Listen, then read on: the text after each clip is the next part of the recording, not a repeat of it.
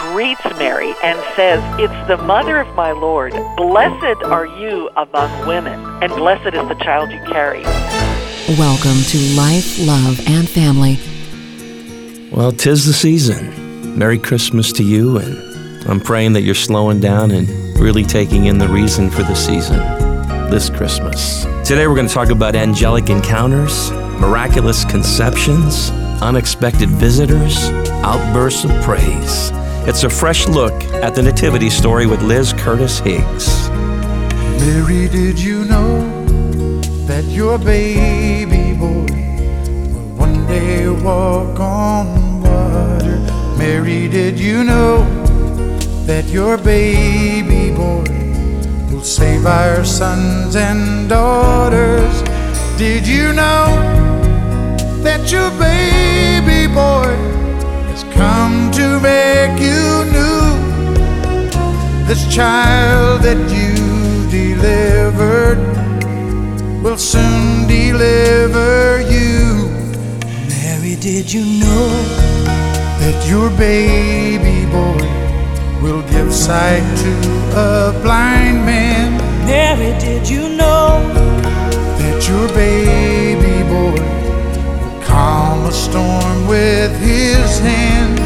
Did you know that your baby boy has walked where angels trod? And when you kiss your little baby, you've kissed the face of God. Welcome back to Life, Love, and Family. Hi, I'm Dr. Tim Clinton. You know, Christmas is much more than a holiday. According to our special guest, it's more than buying and shopping. It's more than cooking and eating. It's more than mailing out cards. It's a season of reflection, of preparation. And I like this. It's a season of renewal. Liz Curtis Higgs is a New York Times bestselling author. She speaks at conferences all over the world, literally. She's the author of more than 30 books with 4.5 million copies in print. Maybe you've heard of her recent work, The Study of Ruth. The Girls Still Got It. Her best-selling series, Bad Girls of the Bible, Really Bad Girls of the Bible, and Slightly Bad Girls of the Bible. Liz has recently written The Women of Christmas. Experience the season afresh with Elizabeth, Mary, and Anna. She's one of my favorite guests. Liz, welcome back to Life, Love, and Family. Oh, it's such a blessing, and boy, do I love that song. So powerful. Liz, there's something about Christmas. I don't know, it's my favorite time of the year. What do you think it is? Well, you know, as I've studied these women, what I've realized is what we think of as the nativity story is broader than that. It's not just the birth. It's everything that led up to it, and then what happens right after it. It's all part of this big story that, as you said, is full of miracles.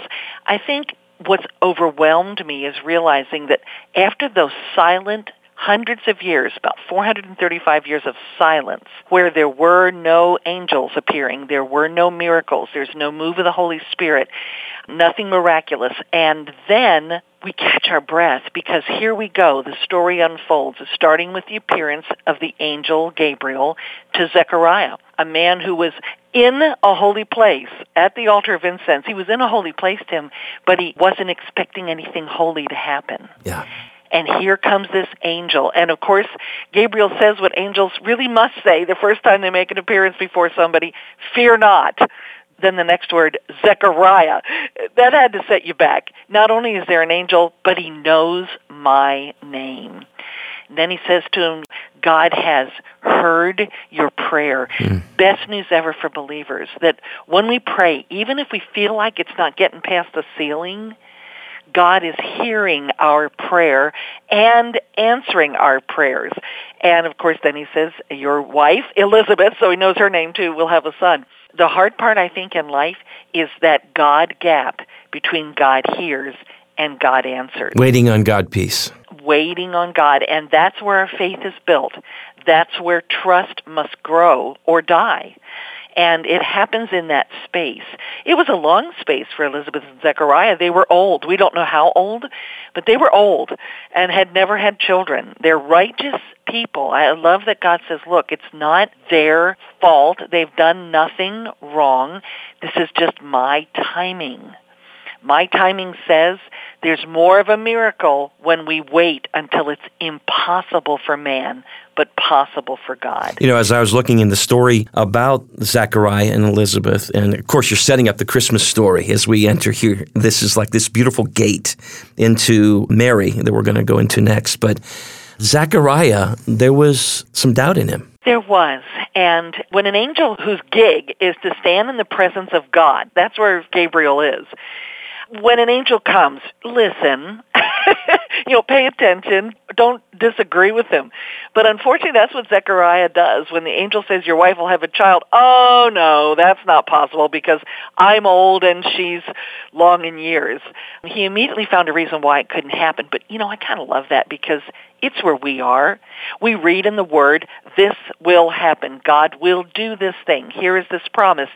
And we're already arguing, saying, oh, that's not possible. No, you don't know my situation, Lord. Look at this, and look at this, and look at this. And here's Zechariah who does exactly that. The most human thing is he doesn't believe, he doubts. I love that Elizabeth still had that baby.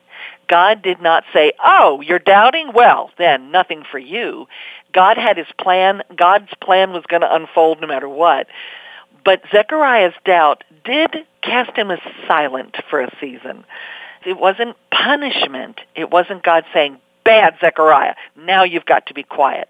It's God saying, I'm going to prove to you how really powerful I am. Let me just take your voice away for a season. And some commentators believe he also lost his hearing, that he literally lived in silence for the length of those 9 months because he needed to be quiet before God. And I think it must have been an amazing time because the first thing Zechariah says when he writes out at the birth of the child, his name is John, and his voice comes back, the first thing he does is praise God. And that tells me what those 9 months were spent doing. They were spent in God's presence. They were spent listening internally. If he couldn't hear with his ears, he could still hear with his heart as God said to him, see, I am this powerful. Watch what's going to happen next. Now, we're talking about Christmas, Liz. Yeah, we are. Some listening right now are saying, wait a second. What does this have to do with Christmas? Yeah, who's Elizabeth? Who's Zechariah again? And a baby named John. Tell us about the connection here. Sure. We think of Luke as our go-to for the Christmas story, but we usually start with chapter 2, in the days of Caesar and so forth. I mean, it all unfolds there. Yes. But we've got to back up and find out who prepared the way for the Lord. Well, it was John, whom we later know as John the Baptist. Elizabeth is related to Mary. Some translations say they're cousins, but they were definitely relatives in any case. And when the angel comes to Mary, that same angel Gabriel comes to Mary, his word of comfort and assurance to her is, even your relative Elizabeth is pregnant in her old age. God can do anything, or in some translations, nothing is impossible with God. So that is a word of assurance for Mary is the pregnancy of Elizabeth. That's why I think we need to look at Elizabeth and find out. Plus, it kind of ties together the Old Testament and the New, because when you look at Zechariah and Elizabeth, an old couple, she's barren, well, we immediately think of Sarah and Abraham and their story. Mm-hmm. When an angel also came to Abraham and said almost the exact same words, your wife, Sarah, will bear you a son, that echo from hundreds of years earlier is important because we want to see the old and the new all tie together through the birth of this baby Jesus, but first through the birth of this baby John and Elizabeth. When Elizabeth got pregnant, she kept it a secret. Isn't that fascinating? I don't think I remembered that part of her story, and as I'm going through this in 40 translations and many, many commentaries, it's like she fell silent. And just like her husband, in a way, she was still able to speak, but she stayed indoors. She stayed secluded for 5 months. We're not told why 5 months, but I'll tell you as a woman what I think's going on here. Okay. I believe that she is waiting for what they call the quickening, the first movement of a baby. We still use that term medically, the quickening. And the word quick doesn't mean fast, it means life. So she is waiting for absolute proof before she steps out and says to everybody, hello, look at this. This is what God has done. And of course, at the 5-month point, not only is the baby moving, we can see that she's pregnant. Even someone who you don't notice in the early months, by the 5th month, that baby bump is out there, and we know it's the real deal. And so I think that was part of that 5-month waiting period. There's a connecting of the dots here, back to the relationship between then Elizabeth and Mary and the babies, okay? They have an encounter together. They do. It's remarkable. Again, it's one of those breathtaking aha moments where Mary, as soon as she finds out that the Holy Spirit is going to come over her and she's going to be pregnant with the Son of God, I'm just trying to get my head around that. She's 12 to 12 and a half years old, Tim. She's so young. I read that. I just marveled at that. I know, but that's when typically a young woman was betrothed the very moment that the family knew she could have children, so 12 and a half, she was betrothed. The betrothal lasted 1 year, and then she married. So Mary is in that 12 to 12 and a half range by the time the baby is born, not much more than 13. And so here she is, so young, and she gets this news, and the angel says, your cousin Elizabeth is also pregnant. And so who does she want to see? She wants to see Elizabeth. So she travels south, and this was another aha for me. We kind of picture Mary running down the street to see her relative. But Mary was in Nazareth, little town, less than 100 people, very small. And she's got to get all the way down to outside of Jerusalem. It's a little neighborhood called Ein Kerem. She's got to get all that distance.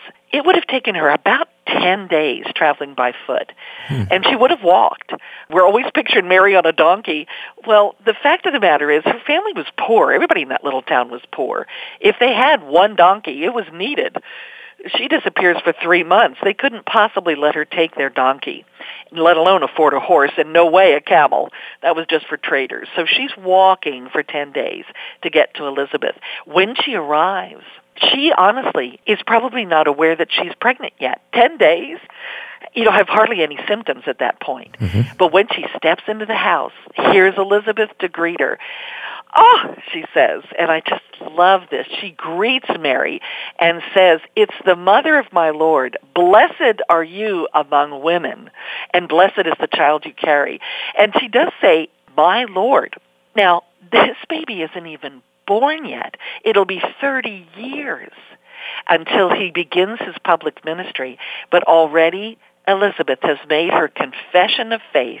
How could she possibly do that? How could she even know that Mary is pregnant except that she's filled by the Holy Spirit? And she sings out, oh, blessed. She sings even before Mary sings. And it's an incredible encounter of these two women who have something unique in common. Of course, only Mary is bearing the Lord, but Elizabeth's baby was miraculously conceived as well. A man was involved, but still, it's God-breathed. It has a miracle about it. And so these two women spend 3 months together before Mary heads back before the birth of John. During that encounter, there's a verse that says, and the baby, what? Leaped. Yes, I love that. The baby leaped in her womb. Even as Elizabeth is filled with the Holy Spirit, so is her baby. In fact, Gabriel said, your son will be filled with the Holy Spirit even before he's born. And so the baby leaps, and Elizabeth specifically says, with joy. Lots of things can make a baby move. Cold, sweet. If a mother is just in general excited, a child can move, or frightened. But Elizabeth knows by revelation this child has moved with joy. John the Baptist, a forerunner of Christ. What does that mean? Well, he paved the way, literally. He went about preaching repentance, making a way for the Lord, helping people see he's coming. This day is coming. You need to repent. And, of course, the two of them will then come together, one baptized by the other. It's a remarkable story. And I've been to Israel. I've baptized people in the Jordan River. I've had that incredible experience of being in that place and imagining John and Jesus, these relatives there together. Our special guest today here on Life, Love, and Family, Liz Curtis Higgs. She's the author of The Women of Christmas. We're talking about how to experience the season afresh with Elizabeth, Mary, and Anna. Elizabeth, an amazing story, Liz. The lesson, wait on the Lord. Let's go to Mary now, 12 years old. Yeah. And it says the Spirit of God comes over her. Adonai is with her. The lesson that you're trying to communicate, I think, to us here is about you can trust God with anything. Take us back into her world again, Liz. Well, a young girl, a poor girl, uneducated, small town. The last person you and I might pick, but God knew her heart. I had a person who follows my Bible study blog say, what if Mary had said no? That was never going to happen. God knew exactly how Mary would respond, and he chose perfectly just the right girl. So her response is so quick. You know, we talked earlier about Zechariah's doubt as soon as Gabriel said, your wife's going to have a son. Oh, no, that can't happen. But that's not what Mary said. Mary said one word, actually several words, but she had one question. How will this be since I am a virgin? She only wanted to know how. She didn't want to know why me, when will this happen, where, how do I get ready for it. She just wanted to know how. And when Gabriel's response was, the Holy Spirit will come over you, that was sufficient for Mary. She had her answer to how. It will be God. It will be the Holy Spirit. Be it done unto me, as you have said. Let those words come true. That kind of faith takes our breath away. It's why I think for centuries and in all over the world, people revere Mary because of her innocence, her purity, and her faith. She just has this huge ability to trust not just Gabriel, but the one who sent him. And he is kind, as I said, to remind her, God can do anything. That word is still for us today. God can do anything. Here's an example. He can make an older woman be pregnant. He can take a young woman who's a virgin and plant a seed in her. This is a God who can do anything. And I often challenge audiences, what is your anything? What is it that you think God cannot do? What do you argue with him about? Where is your unbelief? And are you willing to step out like Mary and say yes to God? As I was looking at the Christmas story through your writings, Liz, and as we traveled in the Scripture with you, I noticed the description of Jesus, that he would be great, the Son of the Most High. He would sit on the throne of his father David, yet he was born in a manger. Talk to us about it, what it must have looked like or felt like for a child, basically, to be the mother of Jesus. Wow. Well, every mother, of course, looks forward to that birth with fear and trepidation. I think especially the first time, we wonder, can I live through this? Will the baby live through this? Is it going to be okay? Just the practical part of it. Surely all of that was in Mary's heart, though it isn't on the page. We don't see Mary being fearful, Mary being frightened, Mary crying out to Joseph and saying, I don't think I could live through this. You know, all the things that we women have said to our husbands. Her faith, again, carries her all through the pregnancy and right through the delivery. After the huge build-up, getting ready for the birth of Jesus, it's kind of a single line in Scripture, and the child was born. It's amazing to me that God would make it so succinct, but what he's saying to us is, trust me, I've got this. Now, they get to Bethlehem, and of course, people are very unkind about the innkeeper. It's like, oh, why didn't he make room in the inn? Well, the reality is everybody was coming to Bethlehem. We had this census going on. The place was crowded. And it was no shame for them to be in a stable. It isn't what we would choose, ever. But for Mary, who lived in a poor house without a whole lot at her disposal, being out there with the animals and possibly with other people. You know, in the nativity scenes, we have no other people, but it's quite likely it was crowded with people as well. Not very private, this birth, but quiet in the sense of the whole world couldn't know what had just taken place in this manger scene. I love that it's the shepherds, the poorest of the poor, the unclean. They were actually despised in that culture. But that's who God said, come see. In fact, let me send a whole host of angels to sing you the story, to prove to you something amazing has just happened.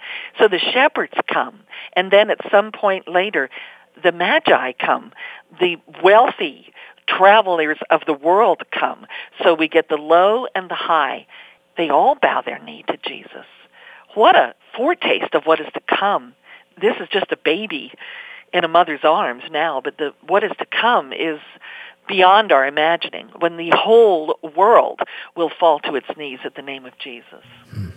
On the cross, he looks down and says, "Woman, behold your son." It's a term of respect, woman. When we hear it in our culture, it's like, oh, you would never say that, woman, but then a term of respect. She knew the story was about him. Oh, yeah, all along. And right there, as we talk about at the end of the Women of Christmas, we have a Simeon who comes to see, in the temple, sees Mary and Joseph and the babe.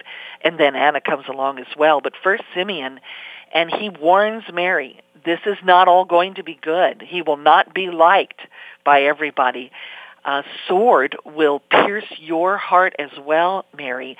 So from the beginning, she is prepared for something to come. She can't possibly know what. But there's a bit of sorrow, and of course that's what Mary means. It means sorrow, bitterness even. There's a bit of sorrow right at the beginning of Mary's story, and yet also hope. That's why Anna comes running up at the end, and she first praises God. That's her first reaction. And then she tells all who long for his appearing that the Messiah has come. And so we get a woman who prepares the way in Elizabeth, a woman who brings the child to birth, that's Mary, and then Anna who takes the good news to the world.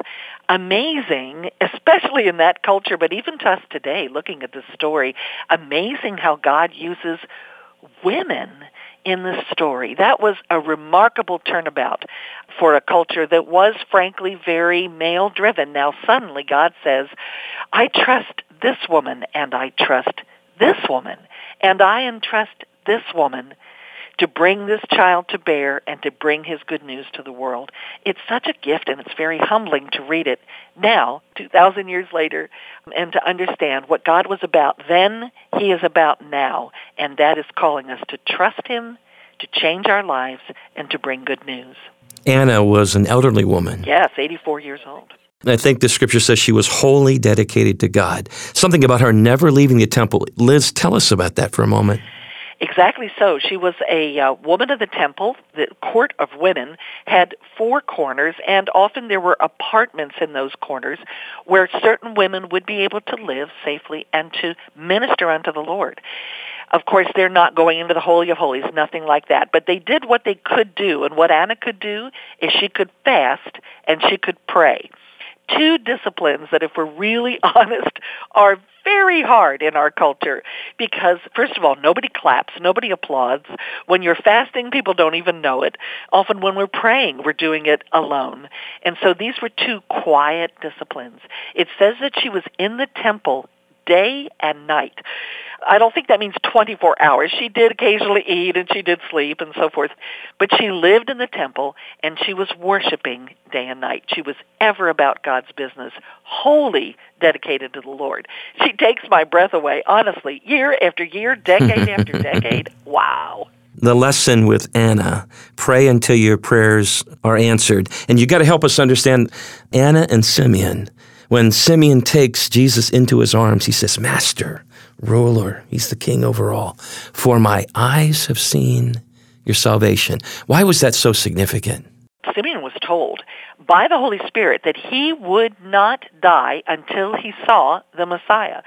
And I believe that's why Anna was so excited, because when she saw him speaking this truth over this baby, she knew, absolutely, he's the one. The interesting thing about Simeon is now that the child is put into his arms, you got to wonder, is he lifted up like Enoch? Is he taken away into heaven? Does he live another 10 years? Or does his life end with this moment? The thing that's amazing to me is he doesn't care. His life dream has been fulfilled with this child being placed in his arms. And again, he is speaking ahead for what is to come. These were people who had vision. They could see far beyond where they were and looked with delight into what was to come. And these are 2 older people. For those of us who are, nobody's aging around here, we're just maturing, Tim. We're just maturing. For those of us who are maturing, Simeon and then Anna give us an incredible example of how to live for God right through the ages. We know she's 84. We aren't told his exact age, but these are elderly people, but they're still vibrant. They're still watching for God. They're still ready to serve and ready to proclaim. Liz, the takeaway, the final word here. What needs to be in our hearts as we go forward right now?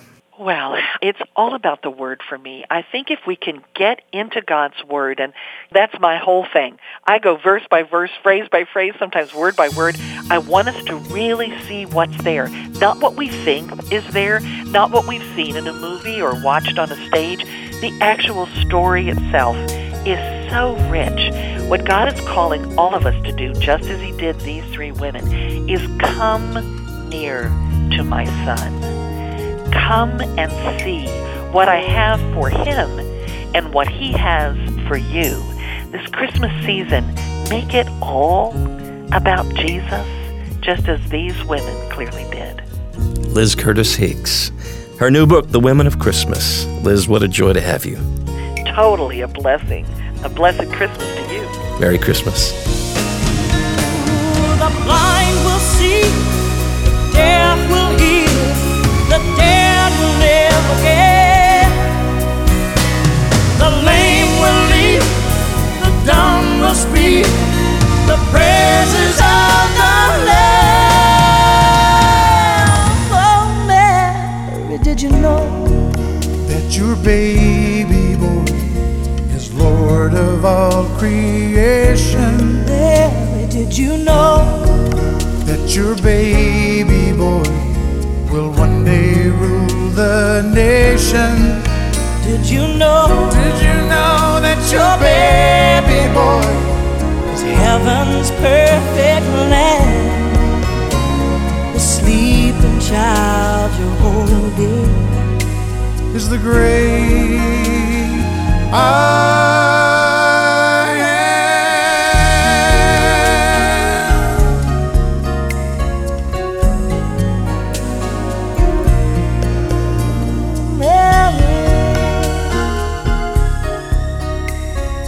Isaiah 9:6, for unto us a child is born, to us a son is given, and the government will be on his shoulders, and he will be called Wonderful Counselor. He's the mighty God, Everlasting Father, the Prince of Peace. The issue is, do you know him personally? Do you have a relationship with Jesus? You see, this journey in life's not about you. It's all about him. And the sooner you press into him, the more your life will be redeemed. It'll be changed. It'll be blessed. My prayer for you this Christmas is that you would know him. And if you know him, that you would know him better. And that others would see him in you, the reason for the season for our everyday life. Thanks for listening today to Life, Love, and Family. If we can be of help to you, our toll-free number is 855-455-3264, or visit us on the World Wide Web at lifeloveandfamily.net. That website again, lifeloveandfamily.net. Life, Love, and Family. America's #1 Christian residential treatment program, Honey Lake Clinic, specializing in addiction, depression, anxiety, bipolar, PTSD, staffed by nationally recognized psychiatrists and psychologists, a team of MDs, and 24-hour nursing care, a 600-acre scenic sanctuary of unmatched beauty. Honey Lake Clinic. Most insurance accepted, scholarships available. Phone 844-747-7772. Online, honeylake.clinic.